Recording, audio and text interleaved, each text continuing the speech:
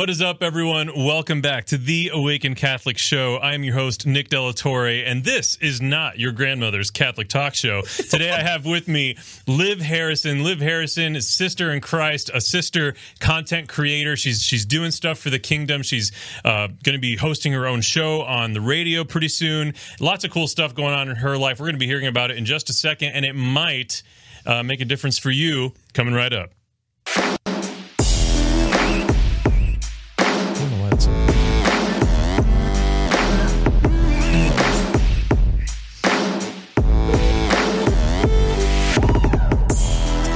Ladies and gentlemen, welcome back to the Awaken Catholic Show. Gosh, I'm so excited, Liv, to have you here in the studio. This is so wild. Because it means I'm not at my house. I know.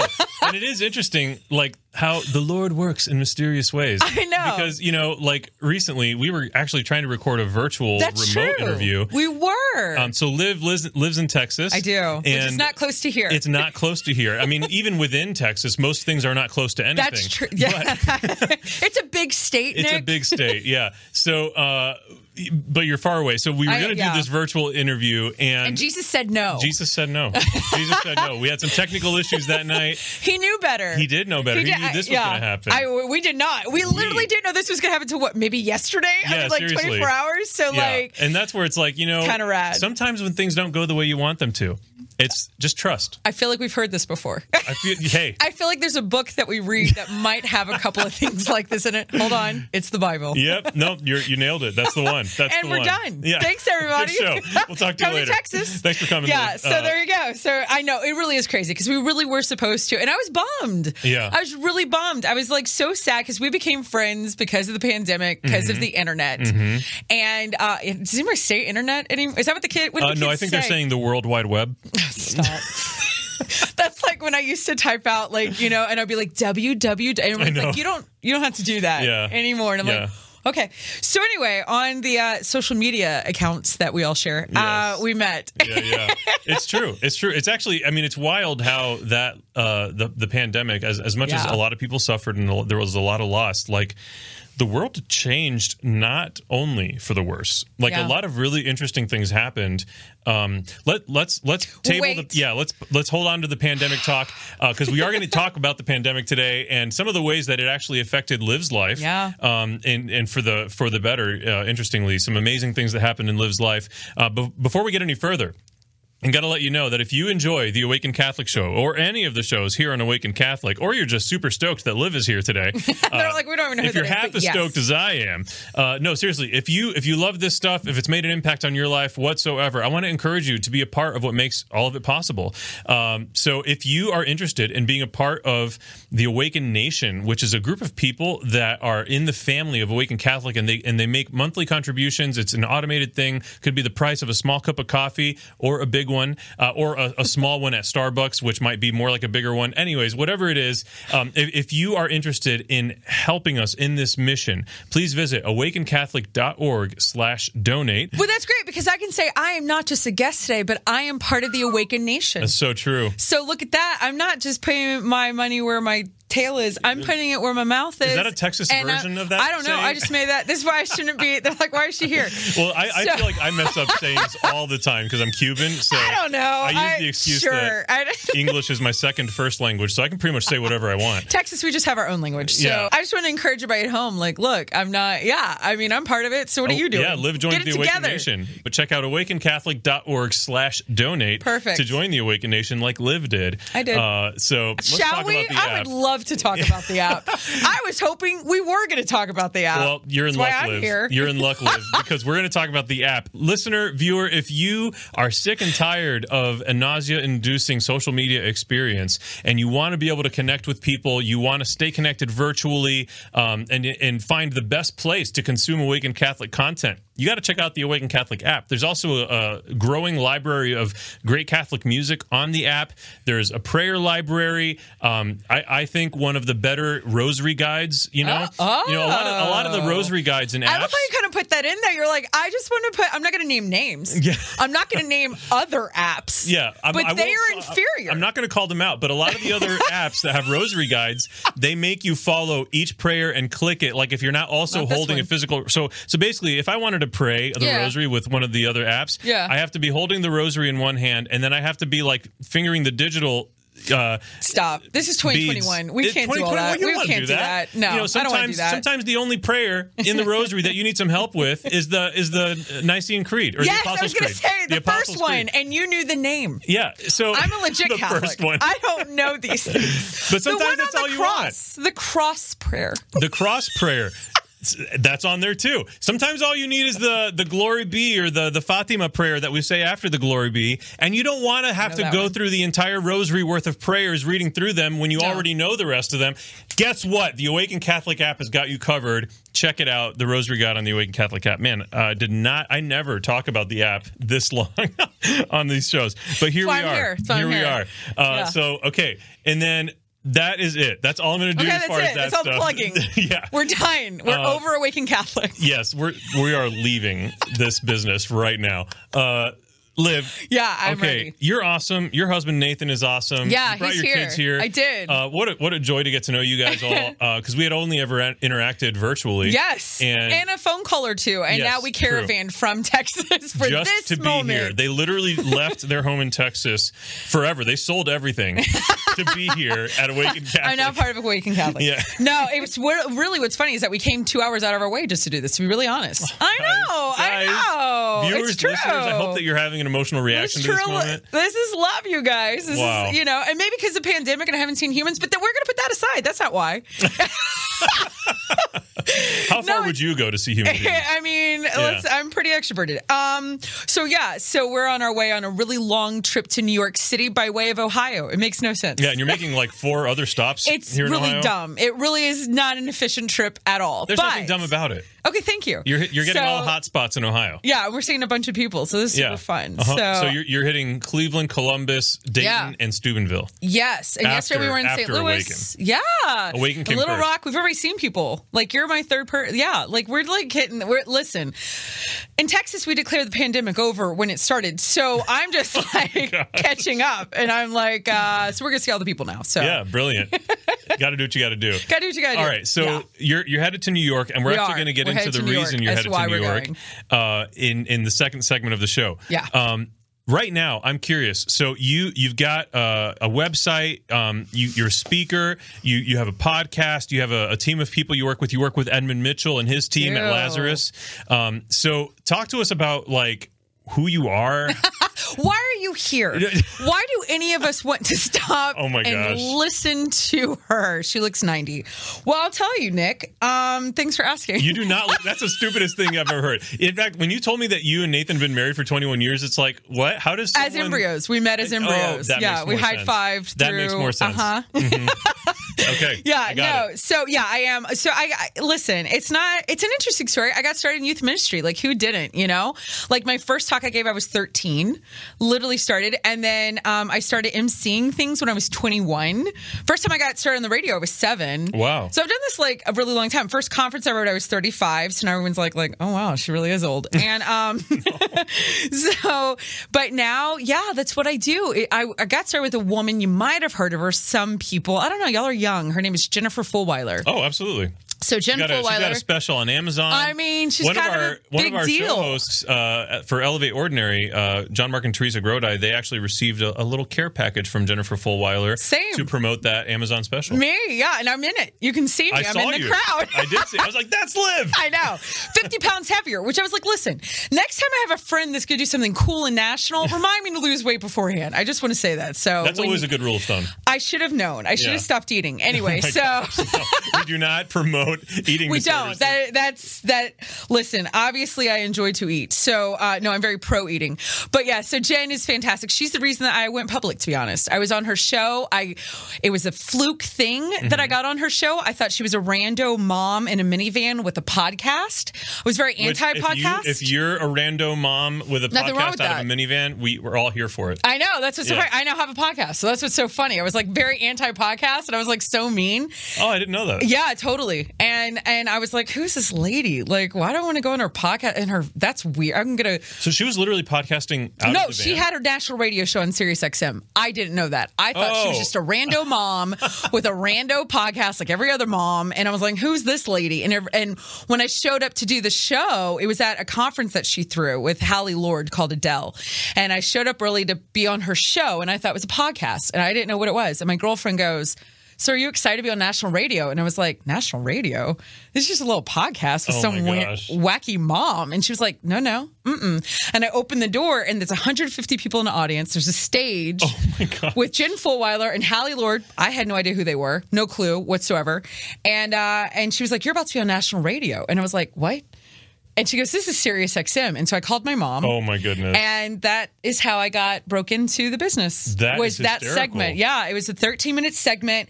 And when we were finished, Jen took off her headphones, still didn't know who she was. I had no idea. And she looked at me and she goes, you're really good at this. And I was like, okay, lady. Oh, my God. Yeah. She's like, no, you're really great on live radio. And I was like, thanks. No clue who she was. Say that's all the guests. I mean, whatever. Yeah. Lady. And I walked off, and my friends were like freaking out because they're like, that was Jennifer Fulweiler. I was like, okay. And, yeah, wow. And I had no idea. And then the next morning I had an email from her producer, and then I became a regular on her show. So how did that initially happen if you didn't know her to begin with?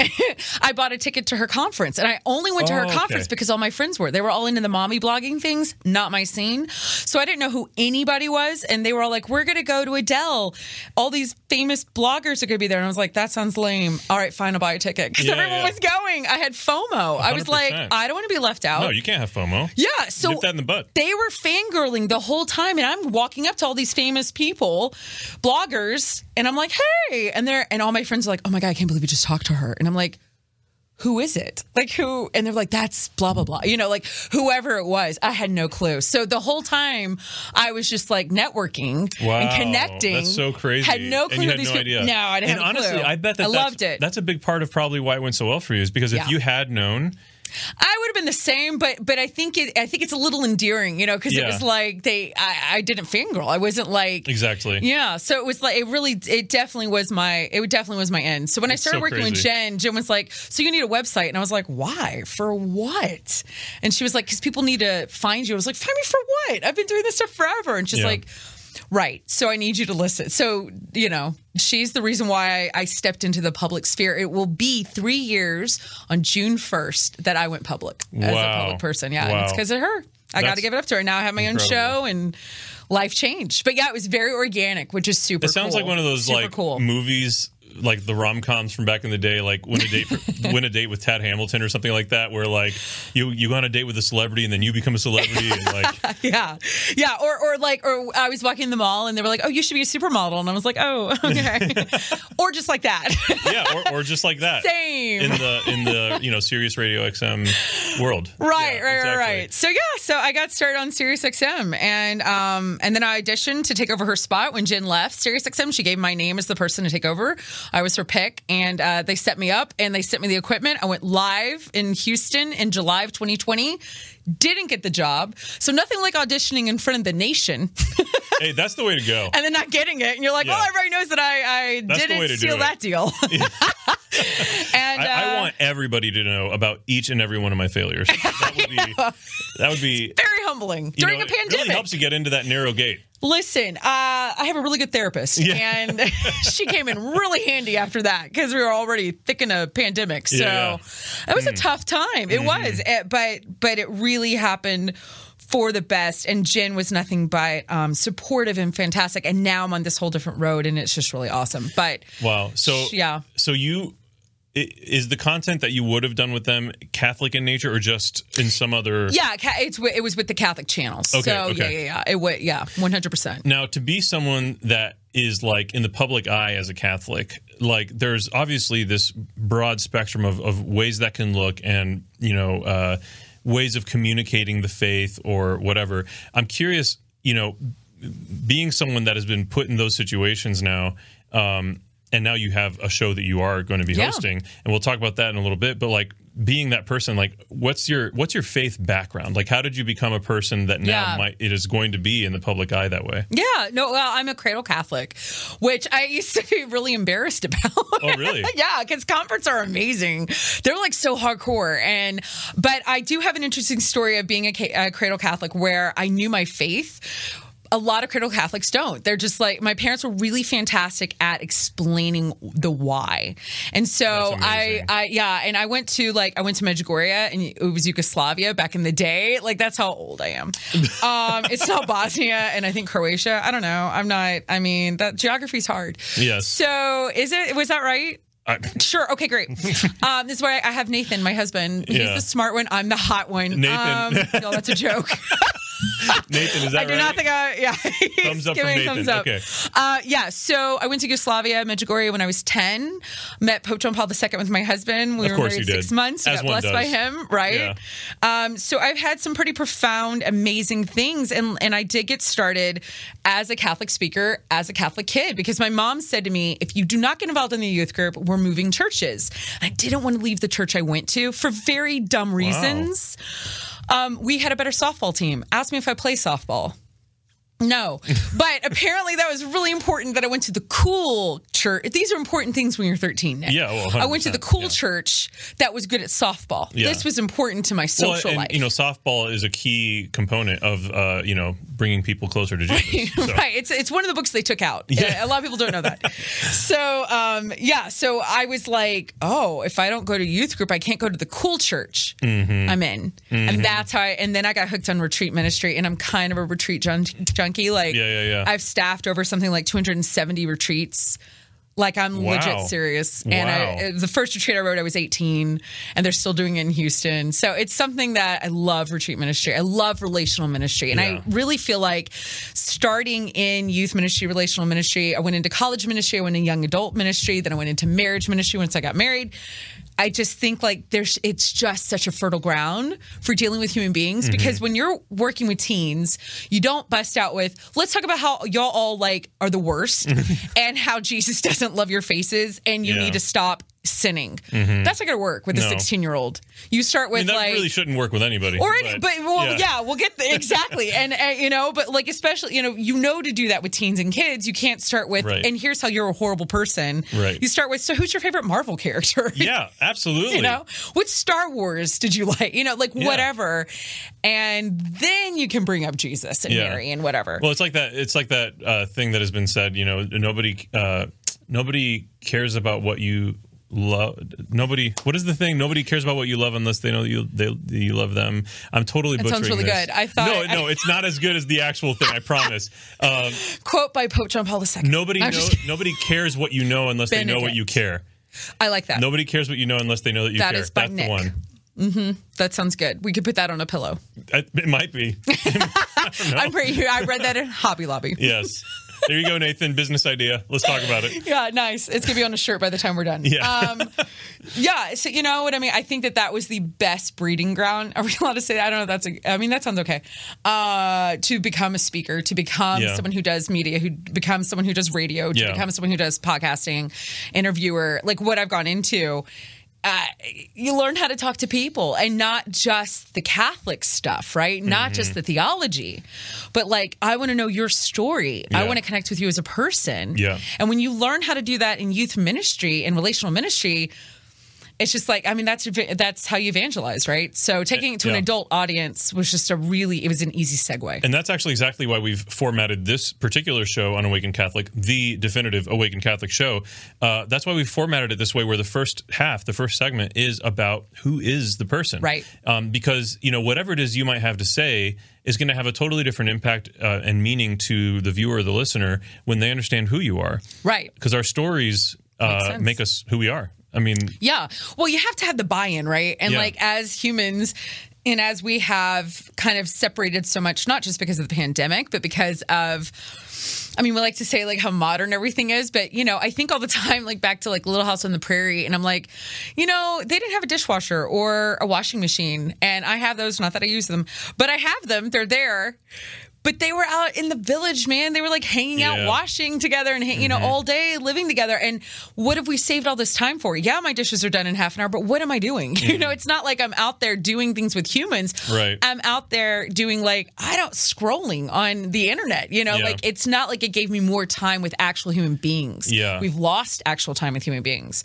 So connecting again, one-on-one and especially in person is just so fantastic. I think it's that. And it's also like when you're washing the dishes and you're standing there for, I don't know how long, you know, if you're doing like a full meal. How long does it take to wash it? We should ask Nathan. He washes our dishes. It's not like we're in the Stone Ages. Nathan, give us the time frame. I know, I'm the worst. I don't know. But like, let's say you're washing dishes after a full family meal, and you're standing there, and you have an opportunity to just think. Like your world stops, your world slows down, and you can just process and reflect. And it happens involuntarily. Like you don't have a choice unless you're standing there washing with someone and you're talking. But then even then, it's a connection point. Yeah. So it's almost like all this incredible technology and efficiency has made it harder for us to be introspective, and it's made it harder for us to be extrospective, to use a word that doesn't exist. Yeah, that's a good word. I like that. So I vote yes. There it is. There you go. So you know, toss out your washing machines, people. So that's why you should all want to get to know me. No, it's like that. They're like, no, we still actually don't understand. You've told us nothing. Actually, we have learned zero. So the story begins in Louisiana. It does. You're really like, and that was the no. I actually think that's great. I love that. Yeah, no, I mean, I'm from Louisiana, Cajun, but my dad is 100% Italian from New Jersey, and I don't know if you ever grew up watching the movie Grease. Yeah. But my dad is kind of like Danny Zuko, and my mom is like Sandy. Like, my dad went to Woodstock, was a hippie, was at Woodstock, okay? And my mom was homecoming queen, legit. And they're like so opposite, and those were my parents. So, that's awesome. Right. So I grew up in a truck stop in Louisiana with truckers, and I was the water menu girl. And my first job, my job was to greet the truckers and say, "Hi, I'm Olivia." I was 7. I had a little tip jar. Which pH balance do you want in your water? Well, it was Louisiana. We didn't know. No, I just mean I'd sit them down at the booth, and I give them their menus, and I pour water, and I give them their water. It's so not I was a a water menu girl. Waters. No, I gave them their menu and their water, Okay. and that was it. That makes way more sense than what I was assuming. I was the water menu girl. Yeah, that's it. So there you go. Started with truckers. You were doing that that was your first job? That was my first job. I got a paycheck. Okay. At 7, you know, like there you go. And my dad also owned a BF Goodrich tire store. Yeah. And that's how I had my first radio gig. He started, there was one, they did a big promotion, like a big, like all day kind of like, come out to our, you know, BF Goodrich, we have prizes, we have pizza and hot dogs, whatever kind of a thing. And I got to do the radio segments, you know, like in a cute little 7-year-old voice. Yeah, I got to be like, come to my dad's tire store. So you got a lot of experience talking to people and engaging with people, making them feel good by working the water menu girl. That's where I learned I could tell stories. Literally was telling stories to truckers. Wow. That was literally how I learned that what storytelling was and how powerful it was and how I could capture that I had a gift of capturing an audience and what that looked like. And I would make them laugh and I would like whatever. And that is literally where I learned how to tell stories. Wow, that's so and cool. Talk and then engage. You got behind a microphone for the first time for the radio gig. Yeah, well, yeah, when the BF Goodrich thing was after that. Yeah. But that was like they told me what to say. But then I kind of became the kid and in my small town in Louisiana where we would have like the whole town would come whenever like the 3rd grade did a play because it's that small of a town, you know?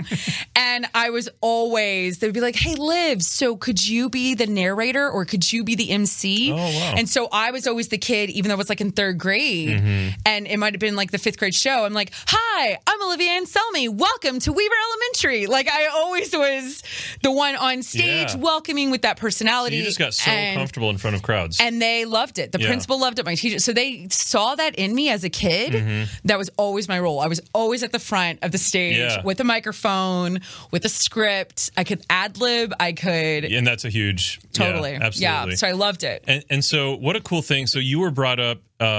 you know, in this truck stop environment, you're working at the truck stop, serving water and menus, not menus of water, and then you're kind of becoming this town MC, like the official voice of your hometown, of my elementary school, in Louisiana.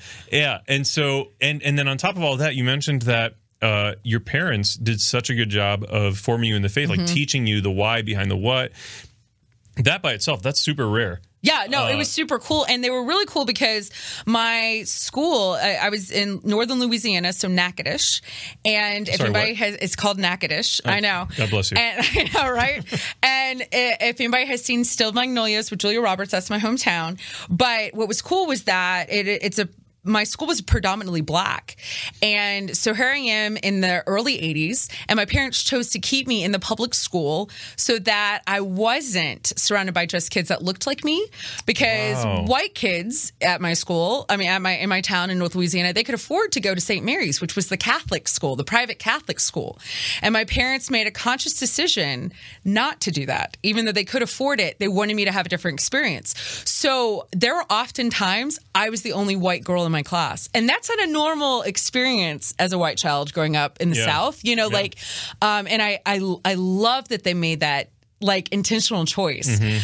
So I had a very different culturally experience that I didn't realize was happening until I moved to Houston. And then I was like, where are all these white people? Like, who?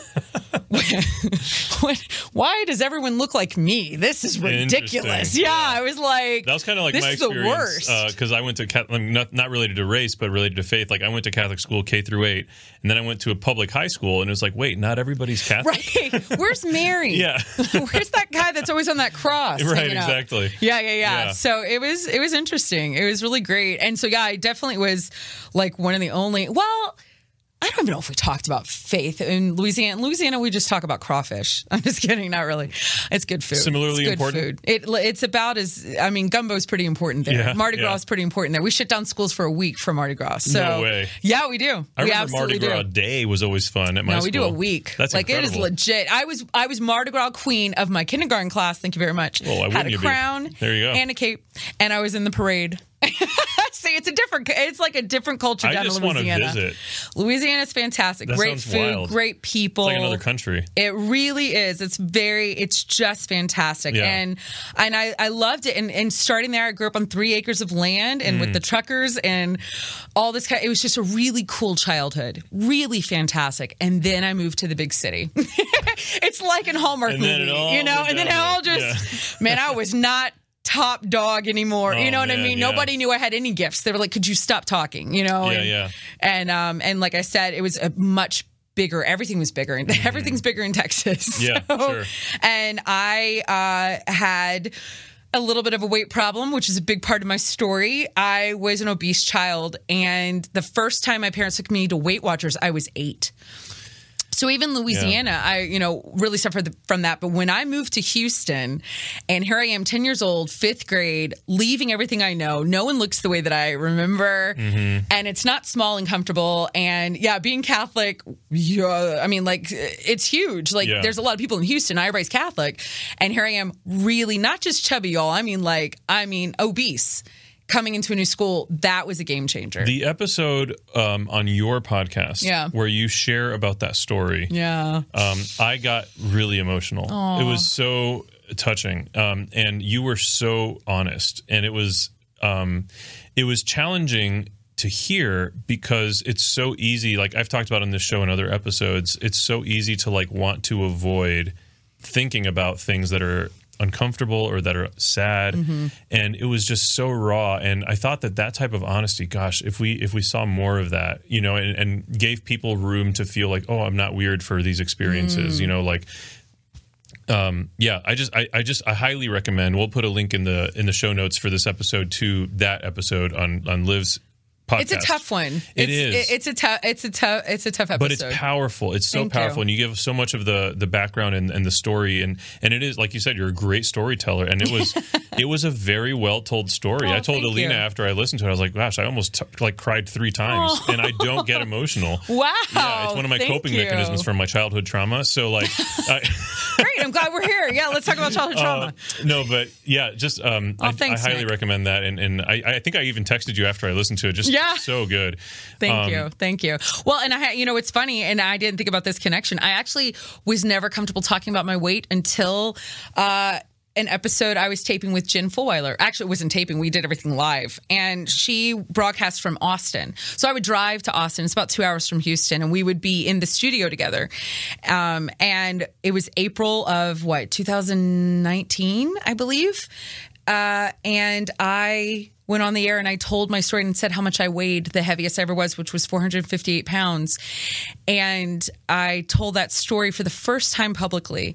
I left Jen's studio, went to a Catholic church, and broke down. And I posted a photo, and there's a great Catholic speaker in front of mine who's an author, who's now a really good friend of mine, Mary Lindenberg. I don't know if you know Mary. No. And she called me and said, because she's been doing this a lot longer publicly than me. And she was like, friend, what you just had was, what did she call it? She said emotional. She said a word for it. She had a term. And she said, you shared something so vulnerable and so, because I was just like losing it, Nick. Like I was like, I mean, it was like a purging. It was almost like, you know what I mean? It was like a detox. Because I never said those words. I was morbidly obese. I weighed 458 pounds. Like as a woman to say that, you know? Yeah. And on a national, it was just, I couldn't, I collapsed. I emotionally collapsed after that show. Wow. But then I could talk about it. Yeah. And so it's almost like, it's not even just the vulnerability of being honest with the audience. Mm-hmm. A lot of that's being honest with yourself. That's exactly right. And that's the hardest part. Exactly. Because you can hide behind these things as long as you don't externalize it. Like, I don't have to remind myself that I'm X, Y, and Z or whatever. Like, yeah that's so huge. I'm going to take a quick detour. We're gonna jump into the charisma speed round. Oh, are you ready? Look at that fancy Catholic word, charisma. I was a theology major first semester. I'm ready. Don't ask me what it means, but I know it's like something after things. Yep, go ahead. I'm ready. Sorry. So the charisma speed round. Question number one is: who is Jesus to you? Oh, Jesus. Oh, jeez. Oh, us. Okay, Jesus. Yeah, that was cute. I see what you did there. Yeah.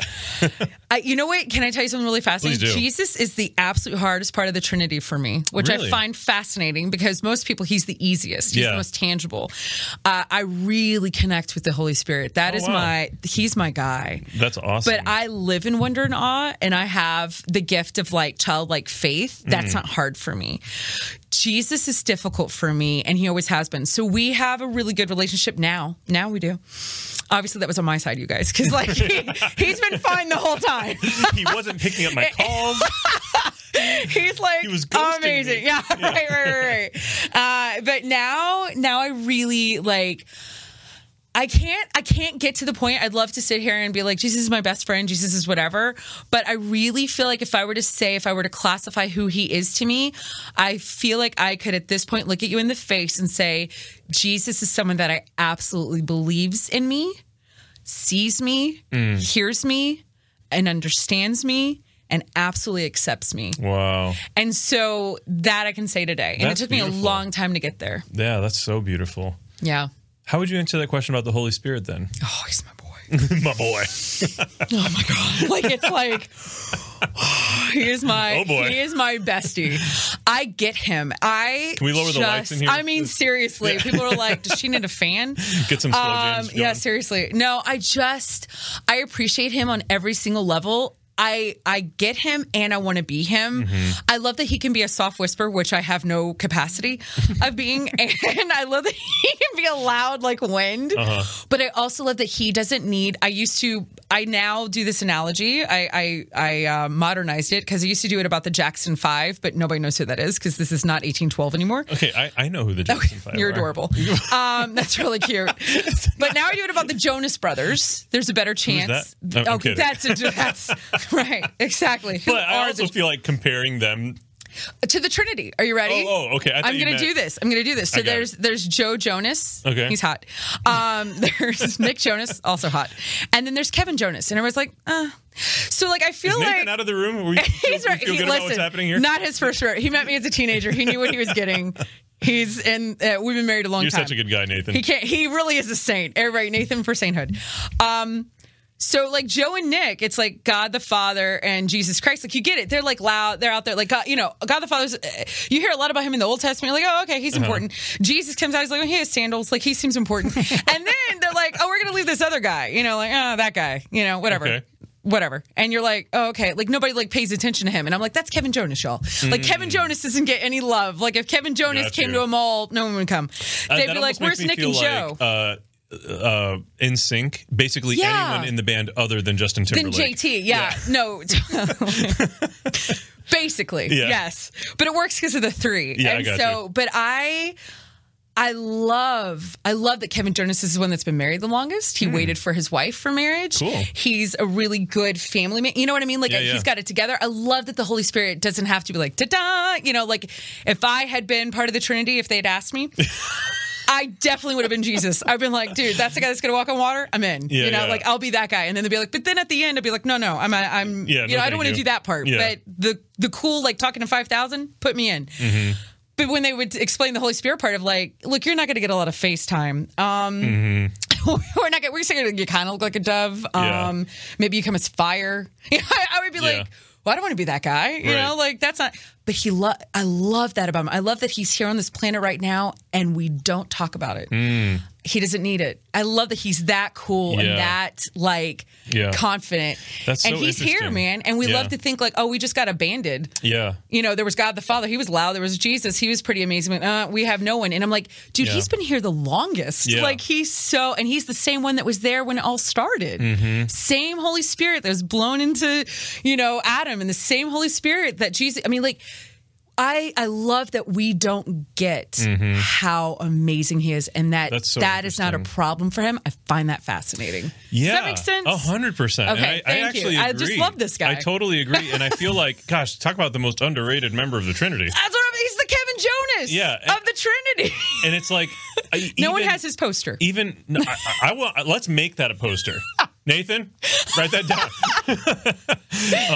No, but seriously, like, I think about even in Christian circles that are super Holy Spirit oriented, you know, whether it's like evangelicals, Pentecostals, like, you still also, when the Holy Spirit's being referred to, it isn't as much of an emphasis about the person of the Holy Spirit, but rather it's almost like it's the Spirit of God. Like, it's almost like it's a leftover. Yeah. Not guys. He is equal. Right. He is the same as like, Trinity. And I don't think we get. I really don't. And I don't think anybody gives him. I'm so with you on that. No one gives him enough credit. And then you look at both biblically and historically outside of the Bible accounts, like, but biblically, even into the Old Testament, there's so much. Like, it is dense with powerful stories about the Holy Spirit. Even like Genesis chapter 1 and the Spirit of the Lord. The Spirit of the Lord? What is that? The Spirit of the Lord, God, not Gord. I host a show. I love it. The Spirit of the Lord, you know, was resting upon the water or whatever, and I'm misquoting that, I'm sure. No, it sounds good. But like, then you get some powerful stuff, like David, before he slew Goliath, the priest of the Lord, Samuel, anoints him with oil, you know, a type of what we would see, a foreshadowing of what we would see with the sacrament of confirmation. Samuel anoints him with oil, and then the Spirit of the Lord rushed mightily upon David. And there was another instance a few chapters earlier where the same thing happened to someone else, and it's like, and then he goes and slays Goliath. Yeah. And then there's just so much. There's so much like that. He just does it. I just find it really fascinating that he does not get the credit that is deserved to him, and that he's still here now. Like, that's what I really think we don't grasp. Yeah. Like, Jesus said, guys, I'm leaving someone behind, and we're all Peter about it. We're like, I don't really get what you're saying. And he's like, I'm going to go through this again. I'm going to leave someone behind. Yeah. And we do not tap into that. Yeah. And I find that mind-boggling, because I like what you're saying. I know we don't get the power that he has, and he has literally been there from the beginning. Yeah. And I just think we're so blessed that to be chosen to live in this time, if you tap into it and you get it, I just think, like, you got to be joking. Like, the Holy Spirit is where it's at. That's awesome. And we were left that for now, and so he's my guy. I get it. I love it. But I wouldn't have been him. I'd want my face on a bus. Yeah. Not the Holy Spirit. He's okay being in the back. So, okay. Awesome. Back to the curriculum speed round. That was not speedy at all. I'm the worst. In all fairness, I'm the one that asked, like, okay, how would you about the Holy Spirit? I'll be fast. No. Mother okay. Teresa. It's not your I'm fault. just kidding. Okay. JP2. Next one. Okay, second question is. Okay. What's your elevator pitch for life with Jesus?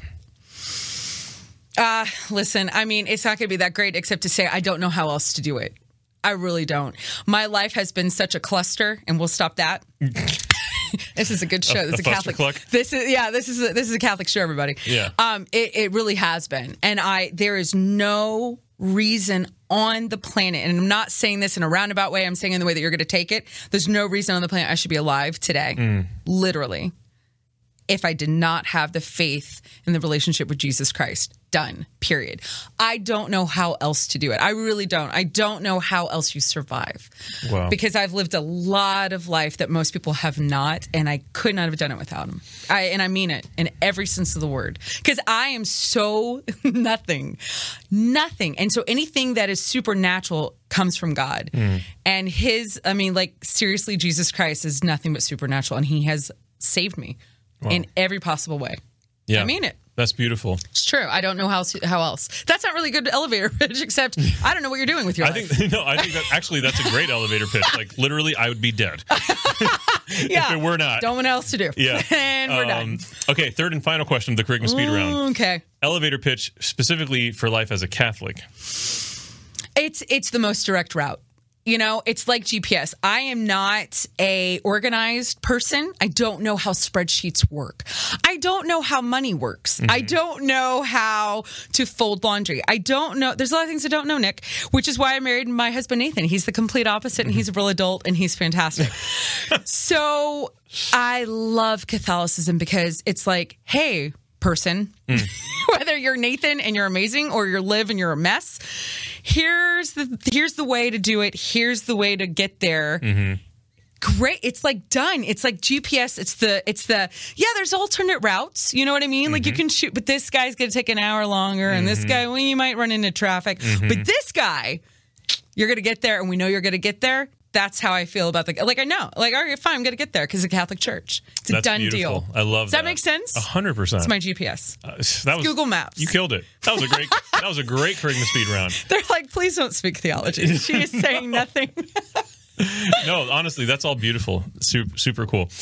So, Liv, let's pick up where we left off. You moved to Texas. You don't know anybody. Nobody knows you. You had been this town phenomenon, hosting the town shut down because of me. Stuff. Telling stories at the truck stop. All right, we might have embellished a little bit. The whole town's gonna be like, wait, who is that? No, if you go there today, they actually have. It's true. It's named after her now. You won't find it by the previous name. Olivia Nakadish. Yes, yeah. That's how you say it. All right, so you moved to Texas. It's you're a stranger in a foreign land, and then you also mentioned that you were starting more and more to struggle with your weight. Yeah. So bring us back. Where are we at here? Yeah. So I really freaked out. It was a big culture shock because I went from 3.5 acres, total country life, to a neighborhood where before there was HP computers. This is really going to show my age and yours.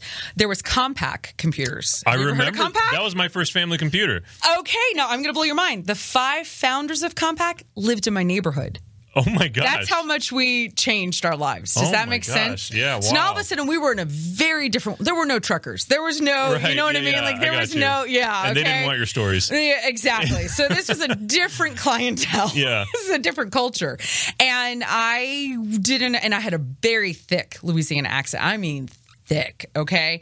And I didn't quite fit in, and my weight definitely became somewhere that I could just really go and settle into. Wow. I could lean into that. And I definitely self-medicated. I mean, I was a kid, right? So that was something I could control. And as I shared on the podcast, if people want to listen or whatever, I talk about how that happened and what I did to continue to put on weight. When I went into junior high, which in Texas is 6th through 8th grade, my mom started picking me up from school early, which there's nothing more lame than when you're, junior high is the worst, right? It's like you're already trying to just survive being 12. But my mom would pick me up early twice a week to drive me downtown to Houston, to downtown Houston, which was like 45 minutes away, to meet with a nutritionist to teach me how to eat.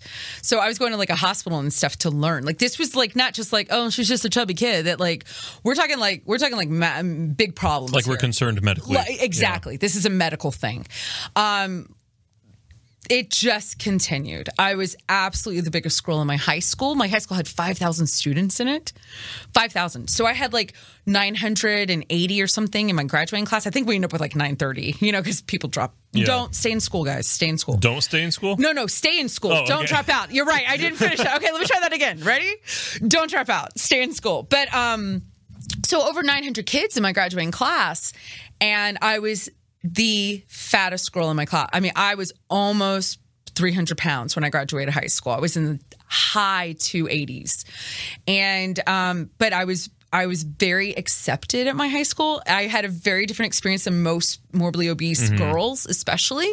Well, and I wonder if there's also fewer people that struggle with weight to that degree, that fewer people that have the personality that you have that like carries a room and... Listen, I have to say, it's hard to know. Did the personality develop because of the weight? Okay. I'm in a little bit of an identity crisis, to be honest with you, really and truly, because I do not weigh what I did. And it definitely is an identity crisis to be like, wait a second, when am I without being morbidly obese? You know, did I develop this persona as a defense mechanism? Wow, that's so interesting. Right. Or again, I have a good therapist. Or these the gifts that God gave me, and it was going to come out no matter what was around it, you know? Yeah. But it definitely, I developed a boundary. I had a physical boundary that protected me. My weight served me for a long time, and I didn't understand that. And it really did. It was a skin protection boundary. You know, I used to call it my safety suit because it was, and it kept people and experiences at a distance that I didn't experience in my 20s.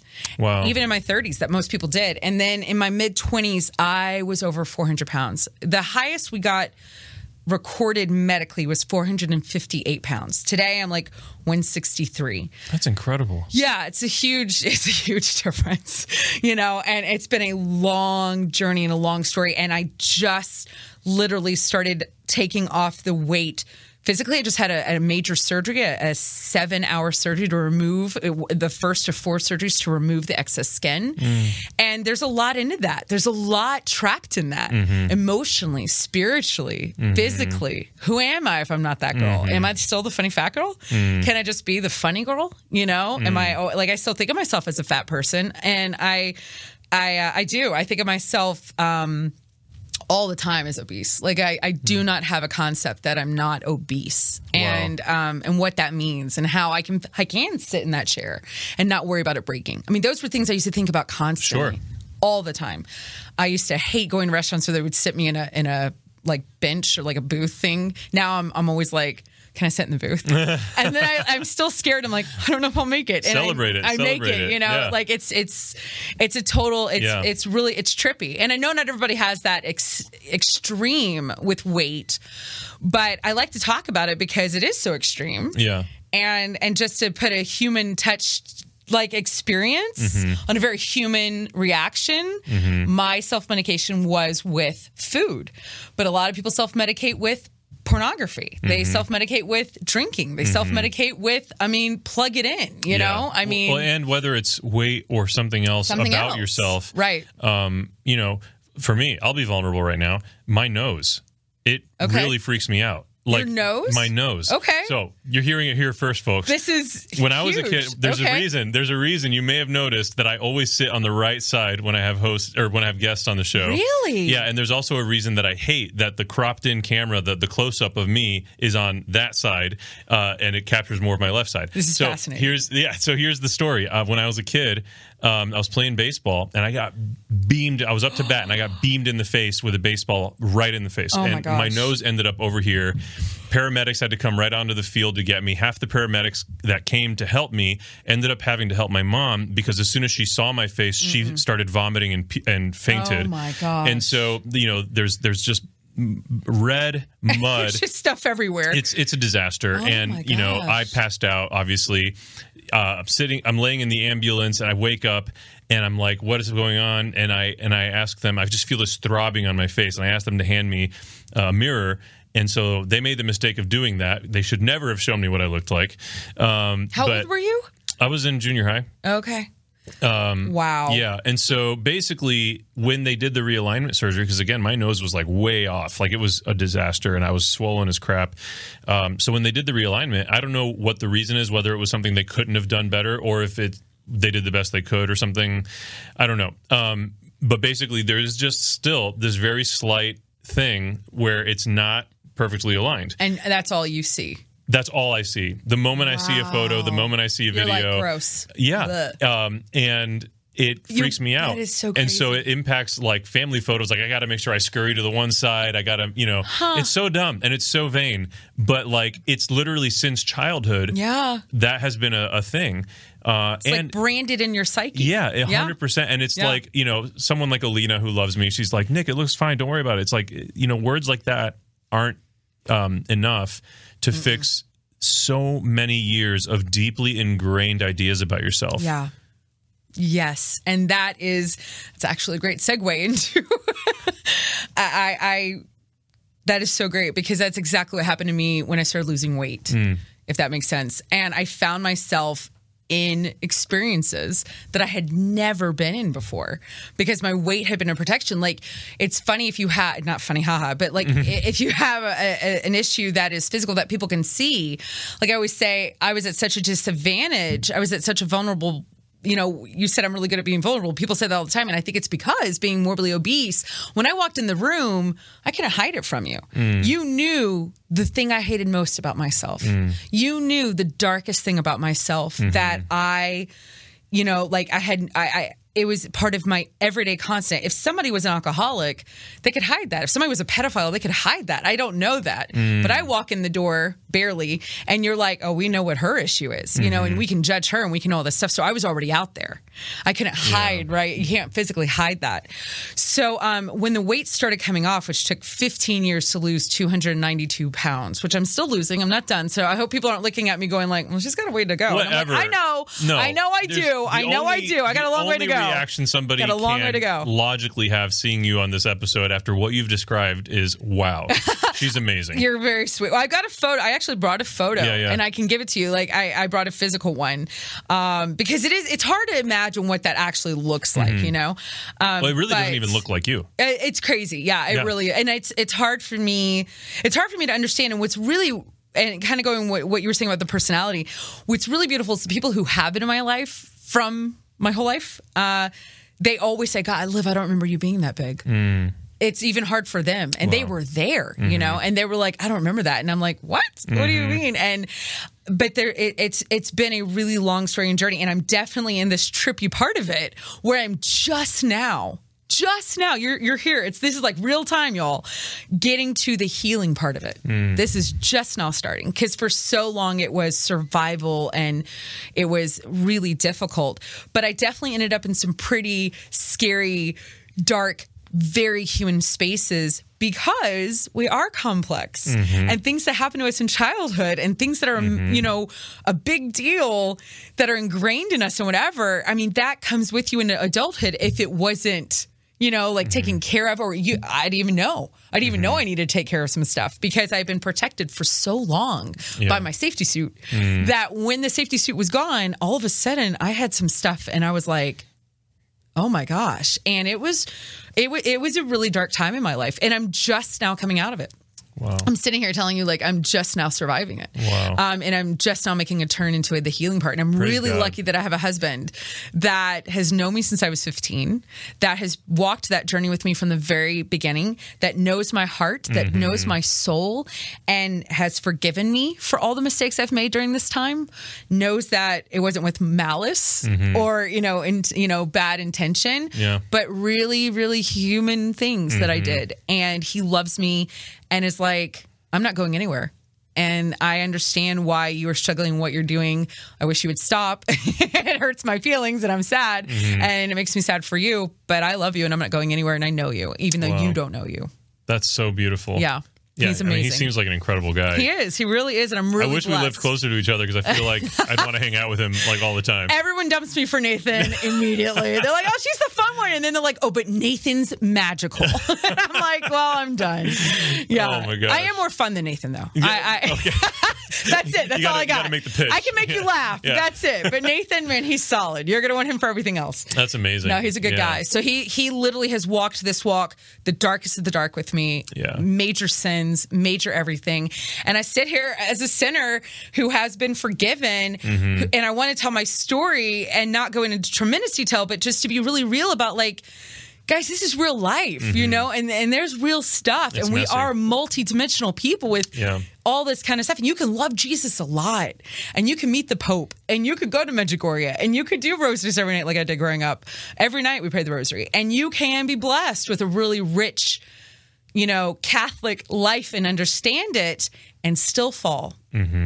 And fall hard and be very human. But what differentiates you is what do you do after the fall? Right. And you get back up and you go to confession. Yeah. And you ask for forgiveness from family and friends, which is what I've done. Really have. I've sat down with family and friends and asked them forgiveness, told them what I've done, been really real. And now I'm working on forgiving myself. That's incredible. And that's where I'm at. And I'm just being really honest and real because it's a complex story and it's not pretty. And being so a human's not. It's messy. So much of it is so tied into the question of our identity. Yeah. Because even your ability to forgive yourself, like, do you see yourself as someone that is worthy of being forgiven, that's worthy of being loved? And it's so, like, Alina and I try so hard with our kids to, in the way we speak to them, program into them an awareness that they are inherently good and that they are inherently, like, instead of saying, you know, hey, why are you being bad right now? It's like, hold on, you are not being bad. You are good, and you're making sad choices. Right. You know, and a choice can be forgiven. A choice can be undone. Right. But you can't apologize for or be forgiven for your identity and your dignity. Like, that's something that was given to you, and that is good. Your identity is good. Your dignity is good. So I just feel like building up a positive, you know, self-esteem is such a silly term. What I mean is like a positive understanding and humility of the glory of what we each are. You know, like Thomas Merton said that when he saw people standing, or he was standing in a street corner and he saw everyone hustling about, and he said, if only they could all see that they're shining like the sun. And I think that... I love that. Yeah, it's powerful. Yeah. And I think that if we saw ourselves, because it has to start with how you see yourself, if we saw ourselves like we're shining like the sun, it'd be a lot easier to see other people like they're shining like the sun. Because if you see other people like they're shining like the sun, but you don't see it in yourself, then it's still not right. That's me. That's exactly right. And I am just, for the first time, here I am, I'm 43. So people can now know, like, oh, dear God, why is she there? Like, she should be crocheting somewhere. I don't crochet. I don't do good things as a 40-year-old. I can hang out way better with 20-year-olds and 30-year-olds. But for the first time in my life, in my 40s, I am just starting to understand, and it's literally the pandemic, because this world pause, that I had to really, like how they gave you a mirror in the ambulance, that's what happened to me. In a metaphorical way, that the pandemic did for me as a person. I was on such a downward spiral, and I didn't know it. Wow. I didn't know it. I didn't know my nose was way over here. Does that make sense? Yeah, it's almost like, tell me if I'm perceiving this correctly. It's almost like in your being extroverted and in feeling validated by others in those interpersonal dynamics, and like, wow, they love me and I'm funny and I'm validated. And then when that's ripped away from you, what do you lean into for your value? Yeah. So thanks for therapy, Nick, and everybody for coming along. We're going to save money this week. Nathan doesn't have to pay my therapist. But yes, that's what I think that's actually my journal entry for this week. I'm just kidding. I don't have a journal. You're welcome. I don't write. I'll write it for you. I'll write this page. Nathan will write for me. He can write.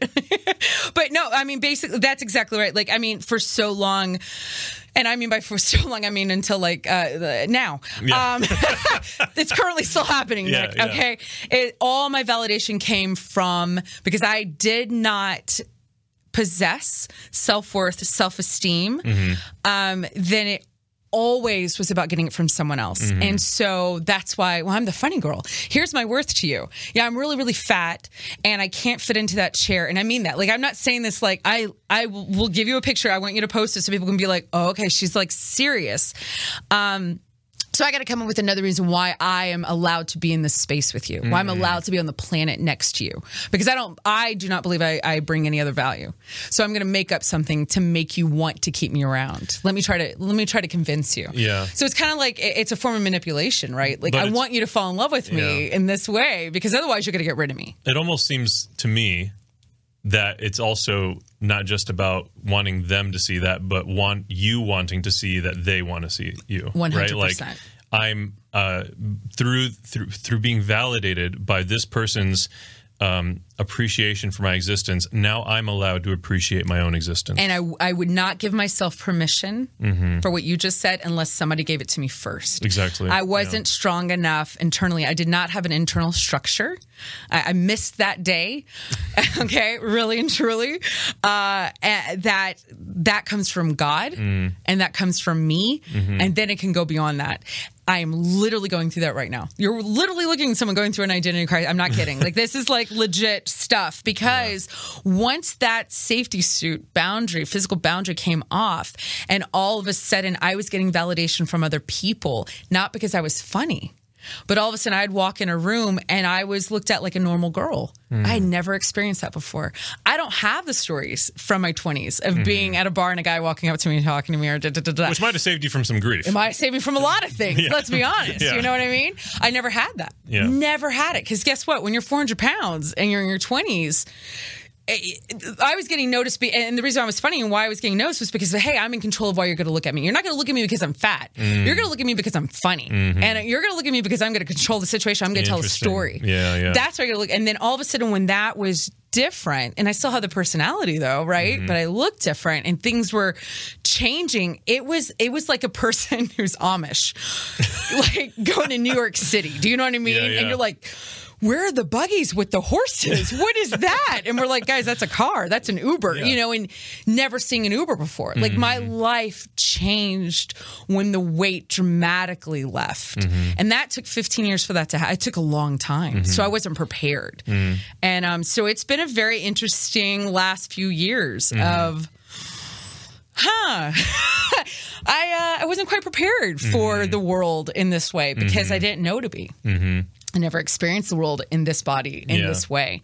And here I am, a really Catholic person in a really strong marriage, but I'm very human. And all of a sudden, my life changed without my, like, not my permission in that way.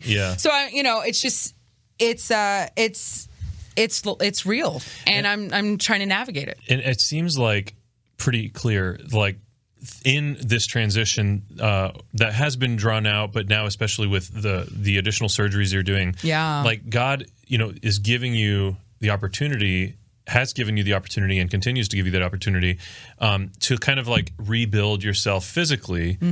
But it's coupled with an opportunity to reestablish your understanding of who you are, right? And I'm curious because, like, it's so easy. There's, you know, the throwaway term, like, you know, find your identity in Jesus, and like, great.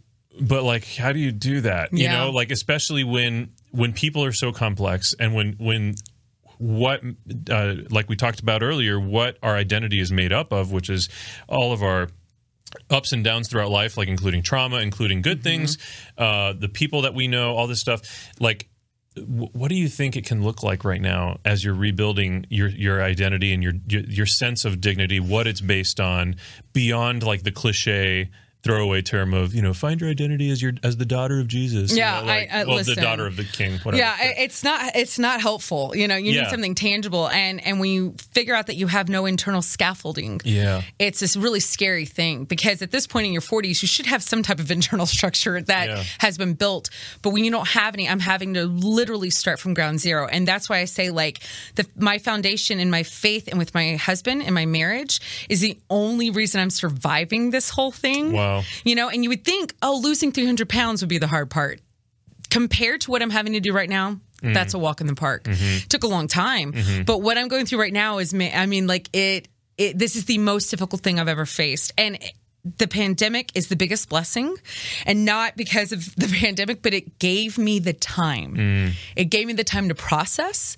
It gave me the mirror in the ambulance to look at myself and to see the damage. Does that make sense? Oh, yeah. I didn't see it. I didn't know. Like it just happened. It's like it just happened slowly, like the frog thing. Like if you put a frog in boiling water, it'll jump out.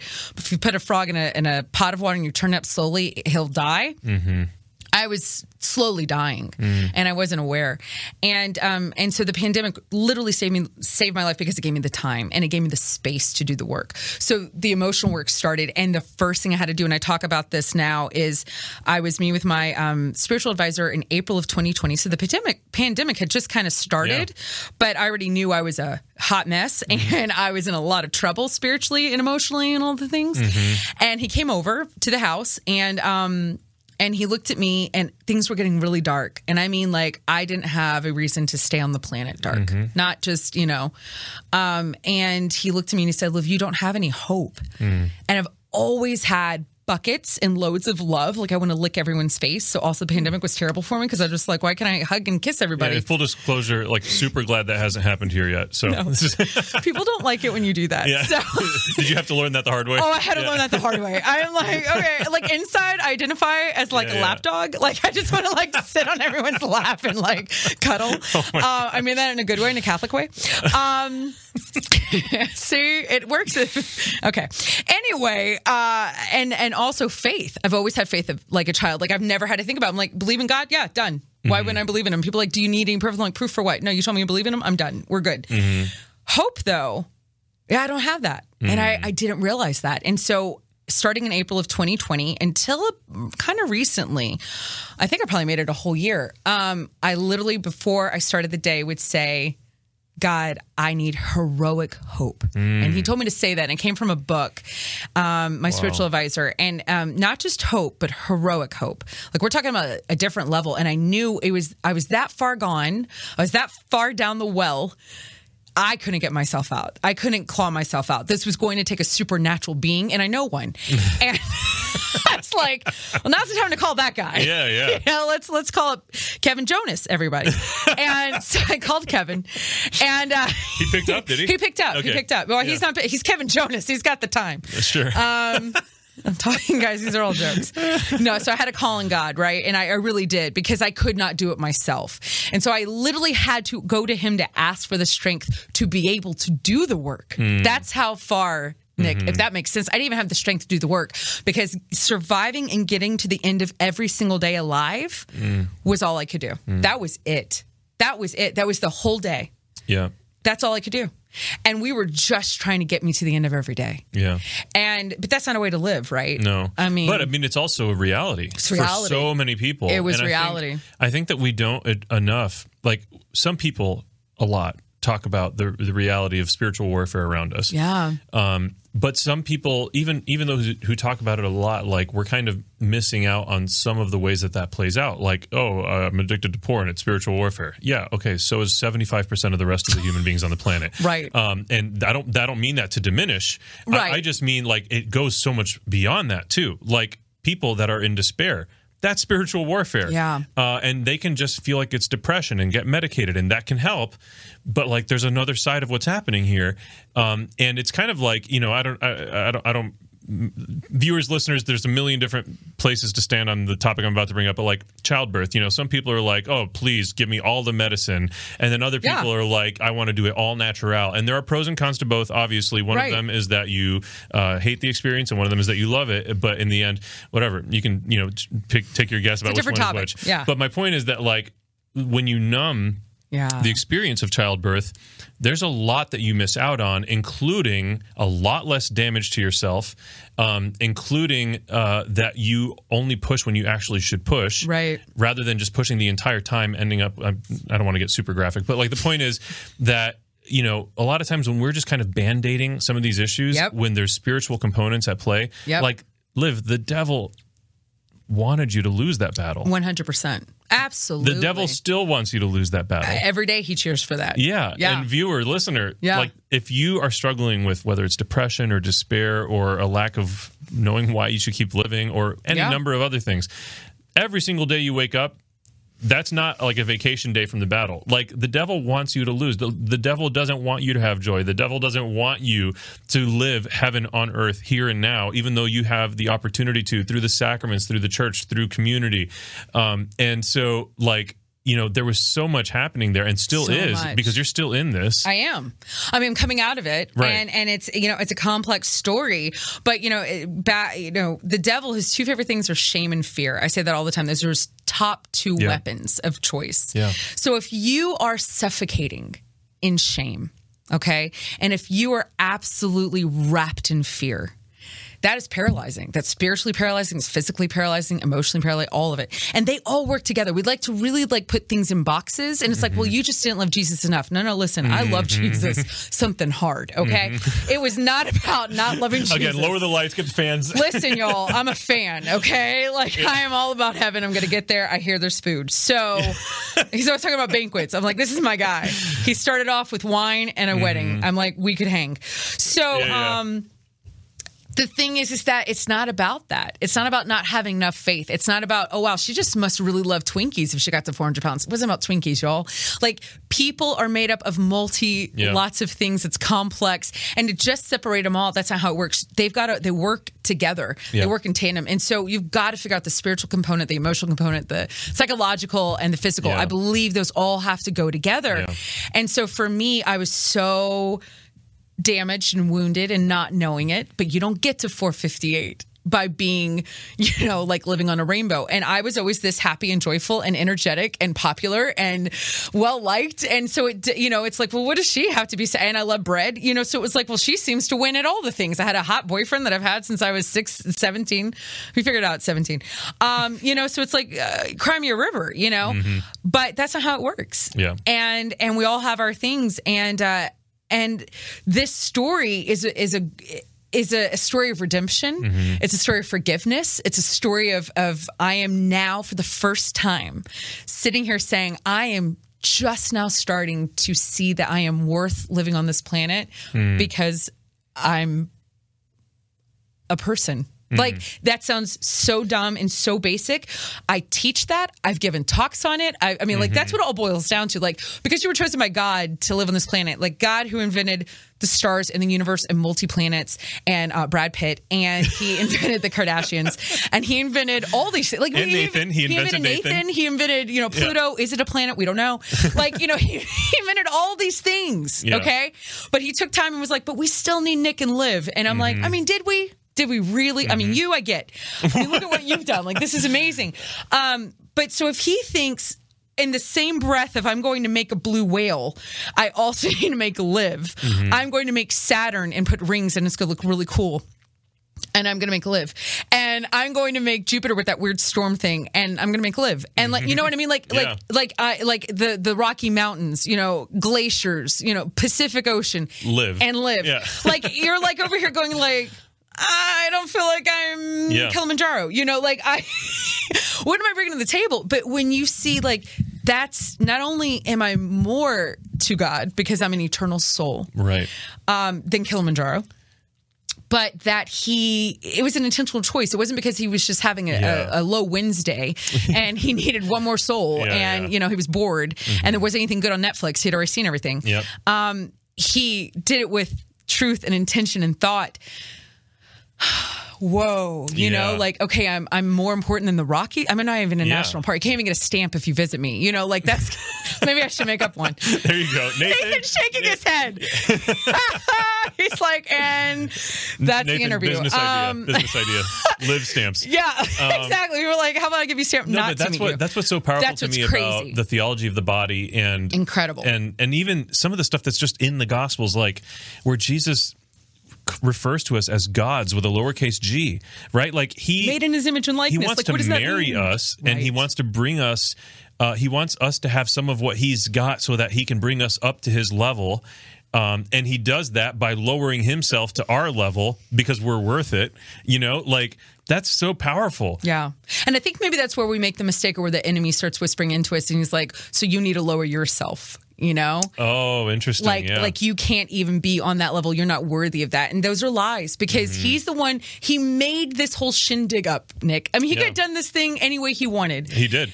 And this is what he chose. I don't know what plan B was or what the other options were, but this is what, so who am I to argue with the creator of not just the creator of this earth, the creator of the entire cosmos, universe, anything that exists. Who am I to say, well, but I think this was a trashy product. Right. Like you were doing really well, but this I'm not going to get behind. How arrogant of me. Yeah. But we don't see it that way. Well, because we're wounded, because we see ourselves the way that we have been programmed to through our wounds and through our experiences and coping mechanisms. And that's what we're seeing. Shame and fear. Yeah. Like, oh, you should be ashamed of looking the way you did and you should never share, you should be in fear if people found out what you did, and to keep it all in the dark. The enemy loves that. He absolutely has a field day. So it's not easy. Whether it's weight or whether it's something that we're not listing here today. There's so many things we could list about what people go into for shame and fear. There's a litany. It's called the internet, but they have it all listed. I don't even know what all of it is. But the whole point, what I want people to hear is what I hear all the time, like do the next right thing, do the next right. And I say all the time, do the next holy thing, because when I was not living a holy life, and then I had the pause of the world. Jesus, I'm the reason for the pandemic. He had to pause. It's my fault. He had to stop it and be like, "What are you doing? What are we doing? Like, you can get it together." I remember saying to Nathan, and he goes, Liv, I want you to just do the next holy thing. Because guess what? Your past has already happened. You can't change it. I can own it. I can sit here and say, I did this. I went to my confessor. I confessed. He gave me absolution. If we really believe in this stuff, if we really say we believe this stuff as Catholics, then we've got to give that to each other. If I've gone to my priest and I mean it, you know what I mean? Not just like, well, I can't wait to do it again, you know, and and you really are sorry, and you really ask for absolution, and that's the power. And you change. That's the power of the cross. You got to change. That's the power of the sacrament of confession. Totally. Is on God's part voluntary amnesia. Ooh. Like he wants to forget. Yeah. He wants to forget, and he offers that to us. I need it. Maybe that's my next prayer. I need amnesia. No. He. Oh, okay. No, okay. Yeah. He forgets. Got it. Okay. Got it. He forgets. Yeah. No, listen, it's really powerful. And when you can lean into that, when you can lean into the sacraments, lean into where are you failing as a human? Not because you're a failure, right? Where are you leaning into in your humanity? Where are you leaning into sin? Where are you leaning into the darkness? Where are you, whatever. All right, fine. Name it, say it, own it. Go and ask for forgiveness, right? Get absolution, and then do the next holy thing. Go that way. Keep going forward. You don't have to continue. And if you fall again, you do it again. It's the same process over and over. When you taught your kids how to pee in the toilet, I'm gonna guess it didn't go smoothly the first, like it was a one and done, and then you never had an accident. Have you had a kid? You have 3. You know, like it's a constant conversation. You're like, let's go over this again. This is a bowl of water, and we're going to put things into this bowl and not on your sister's head. Okay, so let's just do this. And it's a constant thing. You've got to be as forgiving to yourself, okay, as you are to your children. And so I've had, that is where I'm at right now. I'm giving myself permission to be human. That's so good. That's where I'm at. That's so good. That's about as close as I'm getting right now. I'm gonna get there, I believe. Oh yeah. I believe. Well, there's also no like I've arrived, you know, like no, you shouldn't. Right, exactly. Yeah, that would be scary. And I'm done. Look at this. This is the best God can do. They're all like, well, now I'm not going to believe in God. Oh, gosh. Like, no, everyone believe in him. So you were telling me before we recorded this that there was a retreat experience or a conference that you attended that was a big part of this whole transformation. So I ended up writing a women's conference called Genius. And it kind of is what gave me a little bit, I have a very tiny platform, but this is where my little tiny platform came from. It's called the Genius Conference. And I did it in Texas twice. It was once in Austin, which is the cool part of Texas, and I don't live there. So then I did it in Dallas the week that coronavirus hit America. People were calling saying, so are you still doing this thing? I'm like, oh yeah, it's just in California, that coronavirus thing. Like nobody, you remember those days? Oh, I remember. Yeah, I remember that. We're like, that's like a San Francisco problem. Yeah, and I was like, we're far away from there. That's not how viruses work. Yeah. I'm a doctor. And so we were like, that doesn't sound right at all. So I had my conference anyway. It was March 6th through 8th. 2020. Like the fact that we got 150 women together Miracle. In a room, right, as this is all hitting the fan, we're really lucky that no one got, I mean, I can't even talk about that. Like, anyway, God was very kind. But the very first Genius Conference was the one in Austin. And it's a long story of how it happened, but it's a great story, but not for today. And so anyway, it's Saturday night. I have 150 women at this conference. I got Jen Fulweiler to come do stand-up comedy. This was right when she was becoming a comedian, and she hadn't done her tour yet, but she had a big set. And we did some comedy together in Austin. And I said, well, you got a 30-minute set now. This is a captive audience. You should want to come do this, Jen. And she did. And she came out of the goodness of her heart and was very kind and did her 30-minute set that a lot of it is still in the Amazon special. And it was right before her, Mary Lindenberg was giving her talk, who I mentioned earlier. All these people are all the same. And the term was emotional hangover. That's what Mary said I was experiencing was an emotional hangover. Yeah, that's good. Which is I know. That's really good. Mary's very wise. And Mary was my keynote for my conference. Again, I'm a nobody. This is when I'm literally not on the scene of anything. Nobody knows who I am. And I see all these really famous people that I got to come speak. Jen's going to come do comedy. I've got 150 people. And I'm sitting down. I'm watching Mary Lindenberg. I look around the room. And this is literally, and I mean this in a Protestant way. Okay, so you know it's serious. I heard the Lord Jesus in my heart, y'all. And I mean it. I mean it in the Baptist revival way in my heart. Because I don't talk like that as a Catholic. I didn't grow up saying that. I'm not kidding. Literally, clear as day. Liv, look around this room. You've always been a connector. You've always been a networker, but this is the first time you've ever done it for me. Wow. That's so good. Sit with that for a second. Yeah, wow. Because oh, Nick, you got to meet my friend. Yeah. Oh, Nathan, you got to meet Like, that's what I'm so good at. I am the Kevin Bacon of normal people. You can connect me to anybody.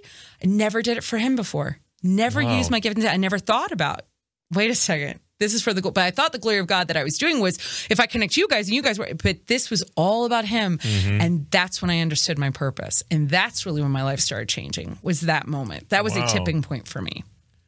Understanding why I was put on this planet. Yeah. Yeah. And what my gifts were So what did you do with that? And thanks everybody. We'll let you know how that goes. And so, but we're not impressed. So what... Seems like you need another message, Liv. Like, where's God now? He needs to talk to your heart again. So that's a good question, Nick. I'm understanding this big personality I have. Yeah. This energy that I have. I'm Buddy the Elf, okay, as a human without tights, which that's a gift for all of y'all that I don't wear them. This creativity, this out of the box, this love of life, this love of people, this love of God on a level that is just not human. I now see what it's all for. And I see it now without needing my safety suit. Wow. And I see it now for how, in my little part of getting souls back to heaven and getting souls back into God. And the way I see it is I love people like I already told you, not healthy amount. That's okay. Therapy. And I want everyone to fall in love with people because when you go to Rome and you go to the Vatican and you see these incredible pieces of art, right? You see like these sculptures, right? You're like, oh my gosh, like that is amazing. That looks like a person. It's made out of rock. What? You know, and you're just standing there for hours.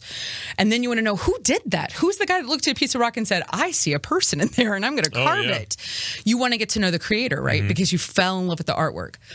I don't think there's a more beautiful piece of artwork on the planet than human beings, period. So if I can make you fall in love with God's artwork, then you're going to want to know who God is. And that's my part. I'm good at bringing people to people. I love that. Does that make sense? That's so good. And that's how I'm going to get them to God. Yeah. And so I'm hoping through multimedia. No, that's so good. In today's day and age, that is my little job. Wow. So multimedia, so you're looking at like social media, you're looking at YouTube. I've got a new show. That's what I wanted to ask network. You about. Yeah, and I'm really excited about this. I've got a whole team. I just got the theme song sent to me today. I have a cousin who's a Broadway composer. Cool. And she wrote my theme song, and her best friend is a big Broadway actress, and she sang it for me. Oh, wow. So I'm really pumped about that. I just got rebranded. I got it yesterday. It's been months in the making, so I will have a new website. Cool. I'll have new graphics. Amazing. I have a whole new look. I have a new font. I have a new... Because when I came on the scene, because Jen was being a bully, just kidding. Jen's the best thing that happened to me. I didn't know who I was. I didn't have an identity, Nick. I didn't. I was the funny fat girl. And you didn't even know what your mission was specifically. No clue. Yeah. And now I do. And now I'm finding that out. And so it's a really beautiful time in my life, in my career, in my physical self, in my emotional self, in my spiritual self. All of it's starting to come together, if that makes sense. So you'll do more of the types of conferences you did with Genius? Genius is a different arm, and that I started a nonprofit right when the pandemic happened. Yeah. So that's like us. We started that was a win-win, right? That was I mean, like, God, you could have. We just stopped talking to my heart, like we could have just saved the money, but that's fine. So Genius, I hope one day will come back. I want to wait until we can all lick each other, in the good God way, not. I'm trying to figure out what way that is. I just mean it in a good... Nathan is shaking his plate. Please, this is why no one's going to hire you. And this is how Liv got canceled. Oh, my gosh. Right here on the Awaken Catholic Show. Just as she started, it was over. So just means I just love. Okay, so you're... and tell me about your radio show. So my new show, it's a new network. They also started right before the pandemic. It kind of makes you sad, but it's in Connecticut and Long Island. So it's New York and Connecticut. It's called the Veritas Catholic Media Network. Beautiful. And this guy, he's phenomenal. His name is Steve Lee. He worked on Wall Street for 13 years at the top firm.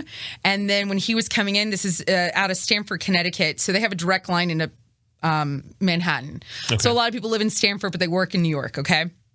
He's coming home from, Wall Street, as you do. Yeah. And God talked to his heart and said, we need a Catholic network. And he doesn't have any broadcast experience or anything like that. And he started one. And so it started in August of 2019. Bishop... What is it? Frank Caggiano, I finally learned how to say it, is the Bishop of Bridgeport. He has a show on this network, and it's called Let Me Be Frank. I see what he did there with the word because of his name. It's cute. It's cute. That's funny. That's a fun bishop. Yeah, it's like a pun. Okay. Yeah. He's from Brooklyn. Yeah. Okay, he's Italian. Caggiano. I hope he's Italian. But no, he is. He really is. And he's fantastic. And so Steve has some, new shows, and he let me pitch him a show, and I thought it was going to be a commuter show. And because I thought, well, what do people do, when they're going into Long Island or into Manhattan? I guess they have to listen to something. I should do a morning show. Mm-hmm. Pitched him that, and I said, but my dream is to do a late night show, to be like Jimmy Fallon. And so he called me. You'd be so good for that. So that's what I'm doing. So I have a new show, late night show, and it's called It's Not That Late with Liv Harrison. That's amazing. That's what the name of the show is, because they're going to air it on the East Coast at 8 p.m. And I was like, that's funny because it's not that late. So that's the name of the show. And we're talking Jimmy Fallon. I've got an in-studio producer who's going to be my Ed McMahon, my Questlove, my Paul, and, guests, the whole 9 yards, I want you to think Jimmy Fallon, I want you to think Leno, I want you to think So is this audio-centric or is it video? All. So we will send the audio, and Veritas will produce it and then broadcast it in their network. And they are trying to move into Manhattan. So right now they have a listenership of about 900,000 because it's the lower third, I think, of Connecticut and all of Long Island, which is the Queensboro. So I'm in New York. Mm-hmm. I'm just saying. Mm-hmm. Listen, I want to be in New York. And so when they get to Manhattan, they'll have 5 to 6 million.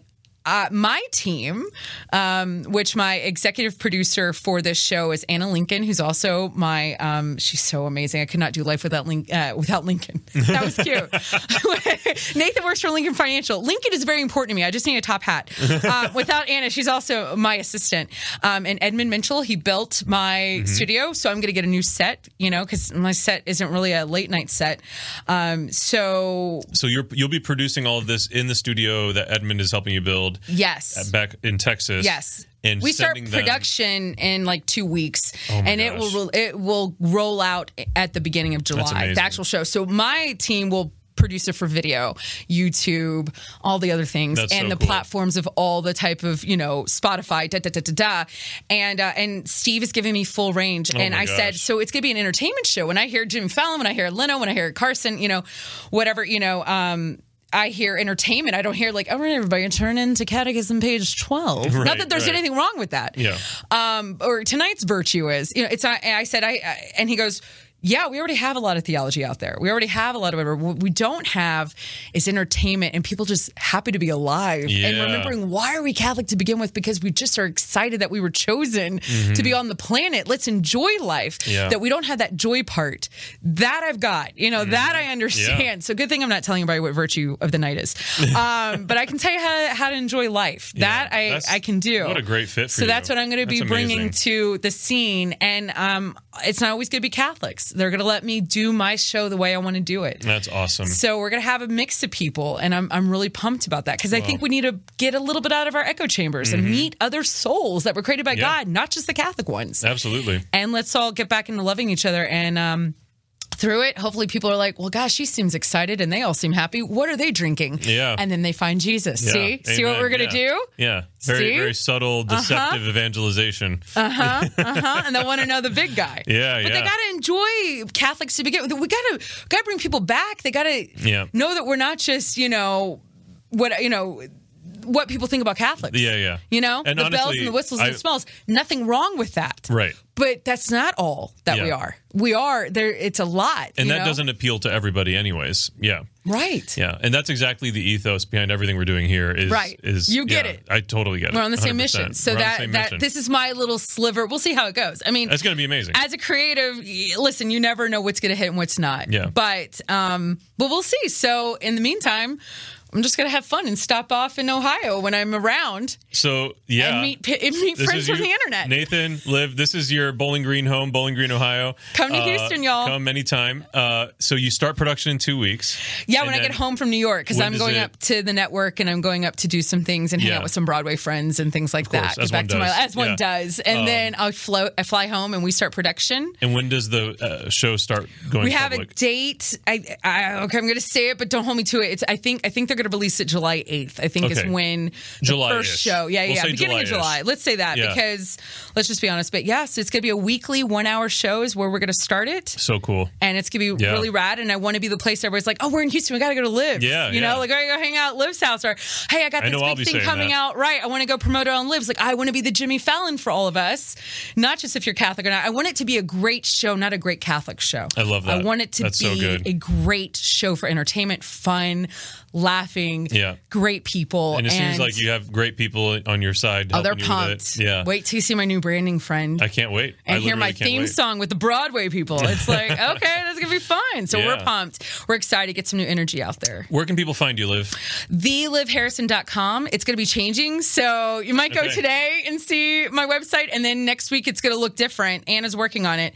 Awesome. But TheLivHarrison.com. I am on social media. I have stepped back because I've been working on Did you hear my story? I had a lot to do. You know what I mean? Yeah. So I am away from social media. I'm still there. So don't run away from me. And yes, come friend me or talk to me through there because you can. But I'm on Instagram. We'll tag all the things. Harrison. And you're also on the Awaken app. I am. So, and I do have a podcast, Talk to Me with Liv Harrison. That'll come back. And then this new show, it's not that late. All right. So we'll have links to everything Liv related. I have been Nick De La Torre. This has been the Awaken Catholic Show. And this has been Liv Harrison. Ladies and gentlemen, before we go, just want to tell you one thing. Jesus loves you. This show and all media on Awaken Catholic is made possible by the Awaken Nation and the Hallow app. The Awaken Nation is a community of people like you who support all things Awaken for as cheap as a cup of coffee a week and get access to exclusive content. Learn more by visiting awakencatholic.org/donate. Hallow is the only audio-guided Catholic prayer app focused on contemplative prayer and traditional Catholic meditation such as Lectio Divina, Daily Examen, and the Rosary. We here at Awaken all use Hallow every day and love it. To learn more or give it a try, visit hallow.app/awaken.